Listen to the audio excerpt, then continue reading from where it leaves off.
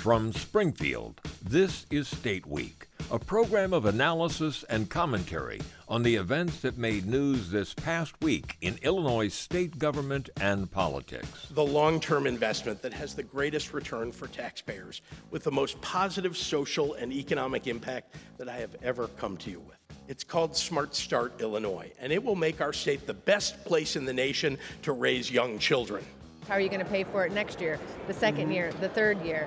So although the ideas and the intent may be good, I'm just very concerned how we're going to pay for it. Well, Governor J.B. Pritzker this week presented his new spending plan for the upcoming fiscal year, and he focused a lot on education and social services. But Republicans, like the House GOP leader Toni McCombie, you heard her there, they're skeptical when it comes to paying for it. We'll discuss the budget proposal, and the Chicago Bears take another step toward moving to the suburbs, but the team is still wanting some help from the state. That's coming up on State Week. I'm Sean Crawford in Springfield, and along with us we have Charlie Wheeler, Professor Emeritus and former Director of the Public Affairs Reporting Program at the University of Illinois Springfield. Charlie's also been a longtime State House reporter and observer. And with us today we have Dave McKinney, a reporter with WBEZ. Dave, it's always good to have you back with us. John, thanks for having me. Well, this was a combined State of the State budget address. That has become a more common practice in recent years to only have this one speech. And Dave, you were following that. On one side, we heard Governor Pritzker talk about the state of the state, shoring up the state's finances, getting through the pandemic, prudent spending. That was in there quite a bit. On the other, he wants to spend more money. So what was your takeaway from what the governor had to say this week? Well, I mean, it was a budget that, is the latest in a string of budgets where he's had the luxury, I think, of being a governor who hasn't faced enormous fiscal strains. He hasn't had a governorship that has had to weather the kinds of problems financially that we saw erupt after 9/11 or the 2008 financial crash. I mean, the pandemic has been bad. He's had to navigate through all of that, of course, but the state of the state's finances has not been terrible under his watch. And this budget is another example of that. I mean, there's some new spending in it, of course. He has an early childhood initiative that has been a key thing for him, even back to the days when he was running as a candidate in 2018. And the reception generally has been pretty positive to what he put on the table here, from Democrats, certainly. And Republicans have, as we heard in the opener there, they were complaining about the idea that there's too much spending in here and that it's going to lead to tax increases. But of course, the Republicans have this problem of being in the super minority. So they don't really have much shot at being, a meaningful obstacle to any of this. So given that they're going to adjourn and are scheduled to adjourn early this year, it strikes me that this budget plan that he put on the table should stand a pretty good chance of getting passed in a form that more or less resembles what he put out there. Well, in fairness to Republicans, Dave, we saw the one good example to me would be the idea of making preschool available to every 3- and 4-year-old in Illinois if their parents are seeking it over the next 4 years. But next year, it would start with, what I believe, $250 million appropriation. But he wants to ramp that up times 4 in 4 years. And so it seems to me like that, again, we're talking about the spending in this budget, but looking ahead, it is putting a load on the state's finances, it seems. Yeah, I mean, it is clear that that's happening, but at the same time, I mean, the first part of his speech, he spent a great deal of time talking about how, that there has been some financial stability that has returned to the state. I mean, you look at the bill backlog that was when he came into office around $8 billion, and that's been winnowed down to next to nothing. The unemployment trust fund that had been a multi-billion-dollar obligation that the state faced, whittled down to next to nothing. And they're putting an extra $200 million into pensions on top of the roughly $9.5 billion or so, or a little above that, that they're obligated to. So I mean, they made strides financially during his first 4 years to enable some of this to happen. Charlie, your thoughts on what you heard this week and the budget proposal? You've taken a look through that. Yeah, I agree with Dave in that what is going to ultimately get passed is going to be pretty much what the governor has recommended. And the what would you say, the caveat I would mention is that there are a lot of groups that argue, well, Governor, it's fine what you've done, but we need to do more. For example, the advocates of early childhood education are saying, well, we should put more into that. The budget proposal by the governor adds $350 million to the State Board of Education's budget to continue implementing the evidence-based foundation or funding rather for schools where the dollars are directed to the schools that are struggling. And again, advocates of those schools, particularly in the minority communities, are arguing, well, it shouldn't just be 350, it should probably be 700 million. And there was an effort to increase the child tax credit.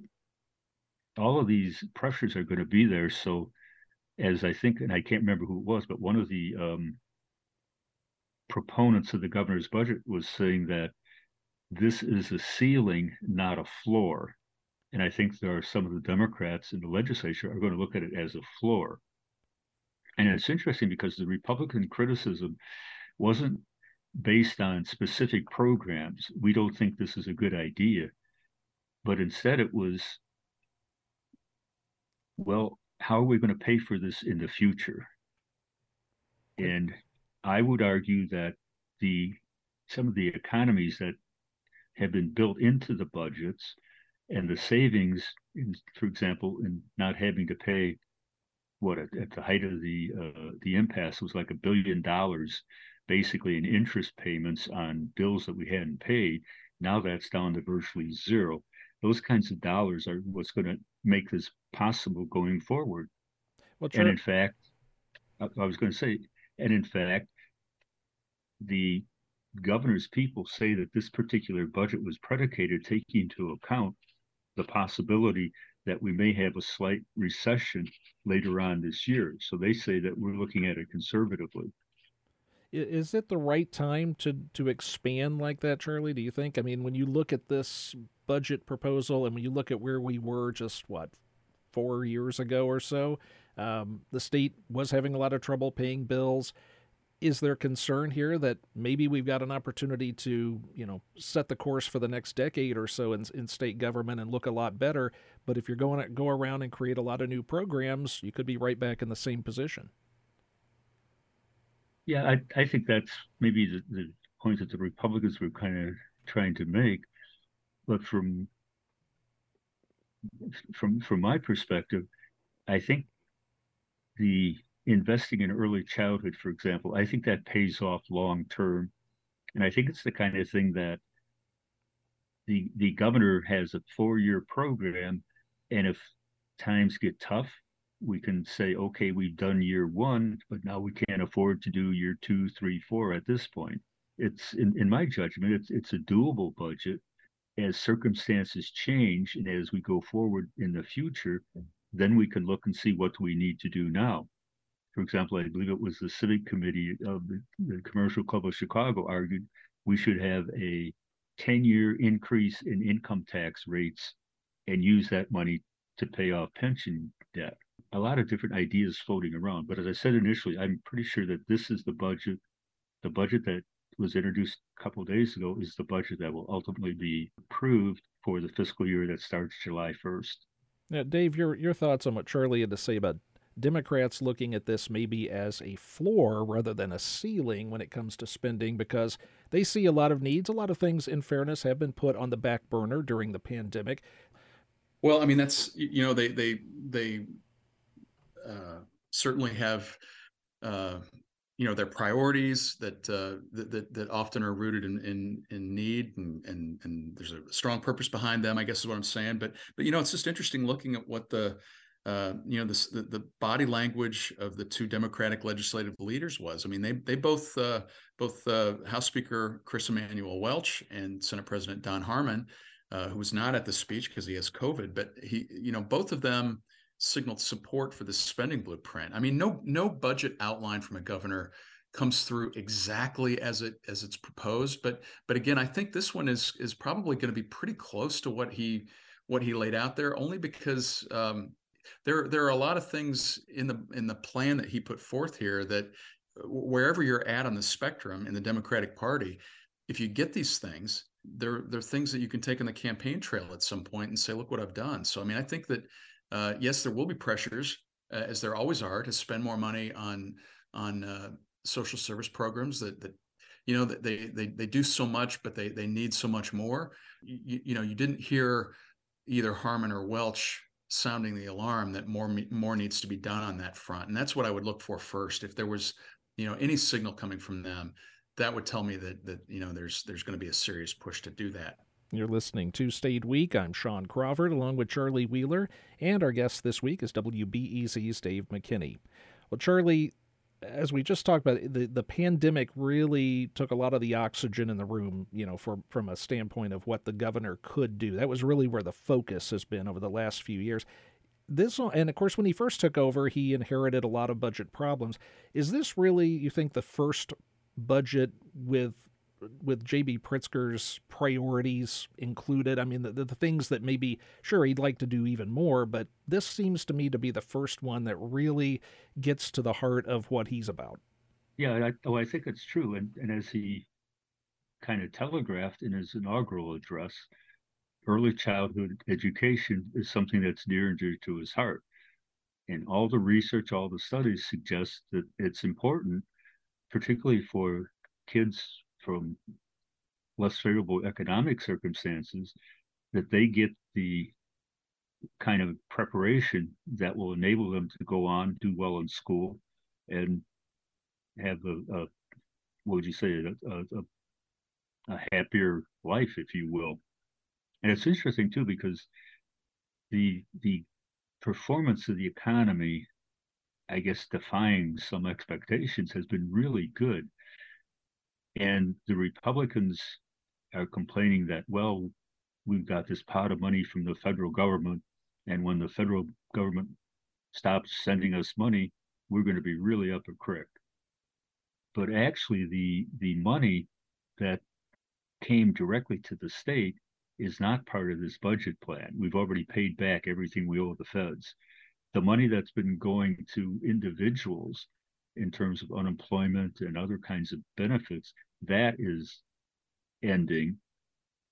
And that has contributed to consumer spending, which would help push up the sales tax revenues for the state and local governments, and also to income tax returns, because those federal unemployment help is taxable.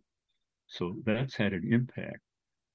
But if you think about it, the governor's budget proposal, well, for starters, they increased by roughly, I would say roughly 1.4 billion, say, their revenue estimate from what it was back in November. And some of that money, which would be considered like a budgetary surplus, is going to be used. Roughly 1.2 billion is going to go into a rainy day fund, which just a couple of years ago had all of, I think it was $60,000 in it. Now it's going to be pushing 2 billion. And he's also putting additional money, as Dave indicated, into the pensions. And this is the first time in Illinois history that in successive years we put more money into the pension system than, well, let me rephrase that and say we have never put enough money into the pension system to cover the costs of the future benefits earned by current employees.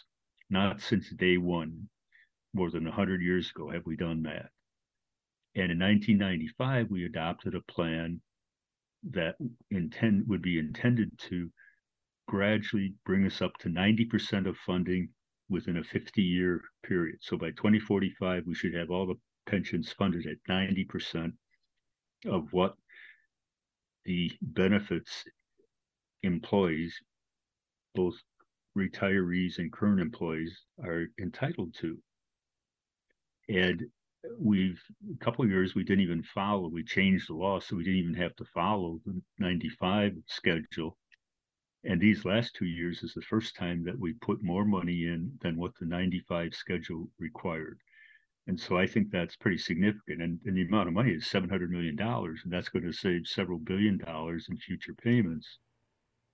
So I think the governor's proposal, although he increases spending on what our current programs, he's also still dealing with some of the backlog issues and putting money to prepare for the future to the rainy day fund, paying more in the pension than what's required. So I think those are positive points.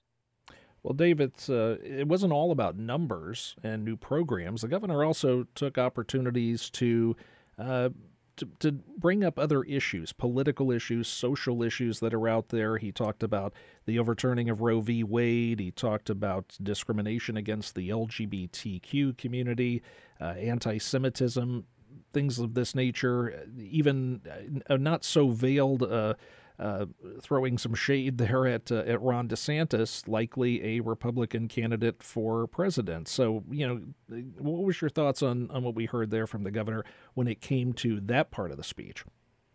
Well, I mean, you're right. It was this melding of financial priorities along with kind of his ideological bent. I mean, the abortion thing was the portion of the speech that dealt with that included his call to establish a hotline for for patients coming to Illinois from out of state. The clinics in Illinois, he said, have experienced nearly triple the demand since Roe v. Wade was done away with, and so this hotline would enable those patients coming to Illinois. It would help them with transportation and lodging and some of the logistics of getting in and out of the state. And money set aside there to do training for reproductive health care workers. So I mean, that was an interesting little piece of it. But I mean, his language about there was sort of a shot, I think, at the Eastern Bloc Freedom Caucus, Darren Bailey wing of the party, that he had a line about carnival barkers. That was, I think, a pretty clear reference to them, and the statement that that group of lawmakers put out after the speech, right out of the gate, took umbrage with being called carnival barkers, which I thought was, entertaining in some respects, because it seemed to get inside their heads a little bit. But I think J.B. Pritzker, he's our first.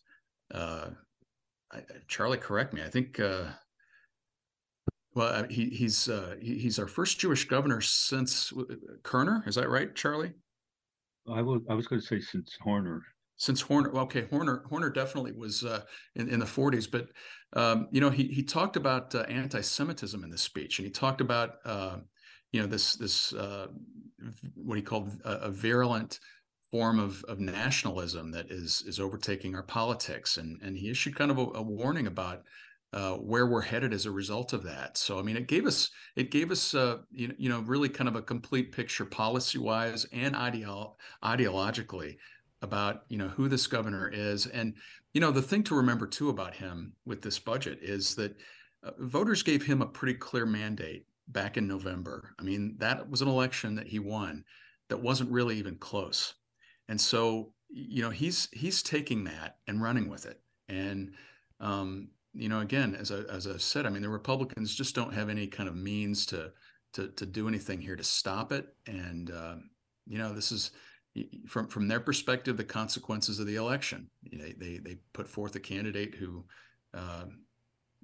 just didn't have appeal in the suburbs and in the city, and this is the cost of it. Now there's a governor in office moving in this direction, and of course they don't like it. Charlie, before we move on, I'll let you weigh in on that. Your thoughts about what the governor had to say in that part of the speech. Well, I thought it was rather unusual to get into such national, as Dave said, ideological issues in a state of the state or in a budget address. But on the other hand, I think it was well warranted because I'm one of the people who shares the governor's concern about the hatred that we see in our country and the attempt to sort of isolate or do away with or pretend that folks don't exist. And for him personally, being Jewish, this anti-Semitism has got to really be painful. And also in terms of women's right to choose, he's been an advocate of that for decades, long before he got involved in politics.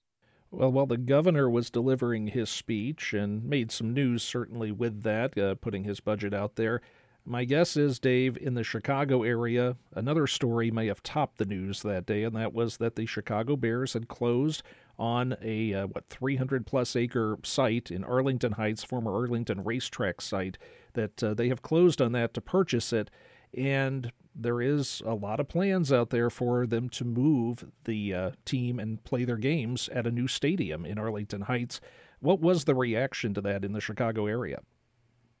Well, I think that certainly coming from Mayor Lori Lightfoot, it was she's still confident that this team will not move out of Chicago and out of Soldier Field, which was only renovated less than 25 years ago. And there's still money owed on that renovation. I think that this dance that the team has been having with Arlington Heights, and the news of this week was that they had completed the transaction to purchase the old Arlington International Racecourse property off of Route 53, and it's a valuable piece of property. No doubt about it. I think the team has looked to places like Los Angeles, for example, the SoFi Stadium there that was host to the Super Bowl last year, as a template that, why can't we have a bigger indoor stadium that can host the Super Bowl? I mean, that's I think what they're thinking about. They've also, the team has long had a romance with the Northwest suburbs because they believe that a large percentage of their season ticket base resides in that part of the world, and so I don't quite know how this is going to evolve yet. Lightfoot is going to make a play to keep the team there, but it's very unclear what tools she has in order to do that. I mean, she was asked if she would be open to subsidies to keep, additional subsidies to the team to keep them at Soldier Field. She wouldn't answer the question. And I don't know what kind of support there will be in the legislature for anything that the team might want, dealing with the way a complex in Arlington Heights would be taxed, in terms of property taxes. I think that geographically you have an interesting kind of split there. Is a Chicago legislator going to vote to roll out the red carpet for the team to move into the suburbs? I'm not sure what the appeal for that would be. And the same for downstaters. What's in it for them? So I think this whole dance that's happening right now between the Chicago Bears and the city of Chicago still has a lot of runway left. I don't quite know how this thing is going to turn out. Now, just about a minute left here, Charlie, but it does appear as though the Bears still want some assistance from the state with that, and something we've talked about on the show before, a plan that would allow them to negotiate more with local property or local taxing districts to be able to pay a portion of property taxes more than they would otherwise, and that would help with their infrastructure costs. Yeah, and the Bears have said we'll pay to do the stadium itself by our own means. But the development that we want around the stadium, including perhaps a village, shopping malls, theaters, all that kind of stuff, we want help in terms of the tax burden, property tax burden that we would have to bear. And as opposed to the concept of the tax increment financing district, which has been around for a long time, in which the property taxes the property taxes are frozen for the business within the TIF district. What the Bears are saying is we want our assessment frozen, and then we want to be able to negotiate an annual payment with the local taxing bodies on top of what the property tax would be on the frozen assessment. So not taking into account how much more valuable this property is now that it's been developed. And that's gotten a very cool reception down in Springfield, and particularly the education community, the educators up there, the school districts in that area aren't happy about it. So I think, as Dave said, it's got a long way to go. It's no done deal. And even if the Bears decide to stay at Soldier Field, they still have that property which they can develop on their own with housing and things like that.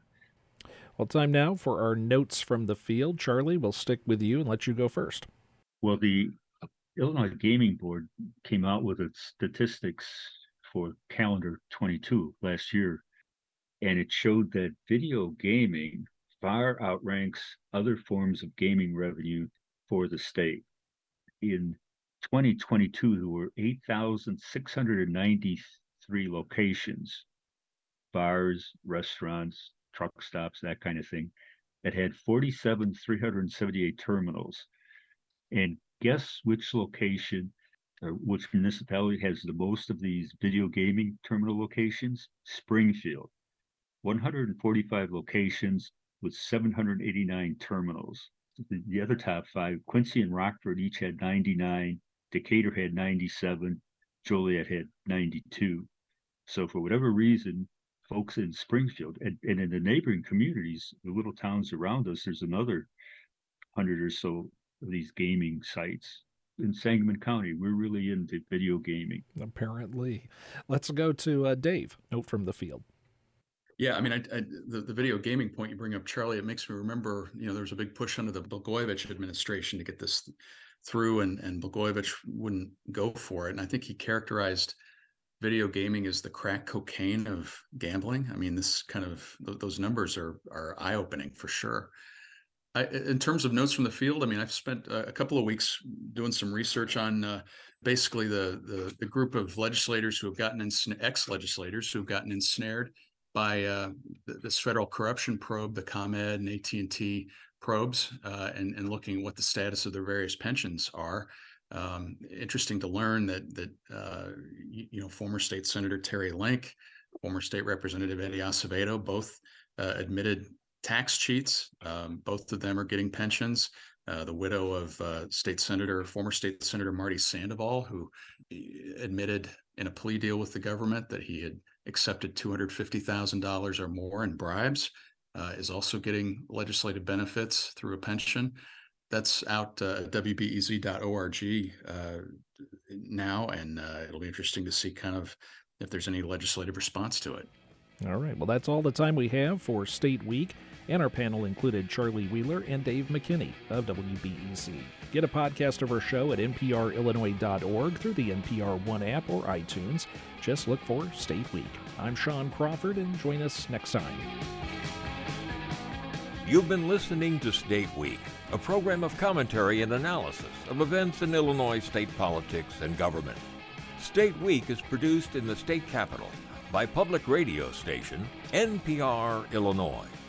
This is IPR, Illinois Public Radio.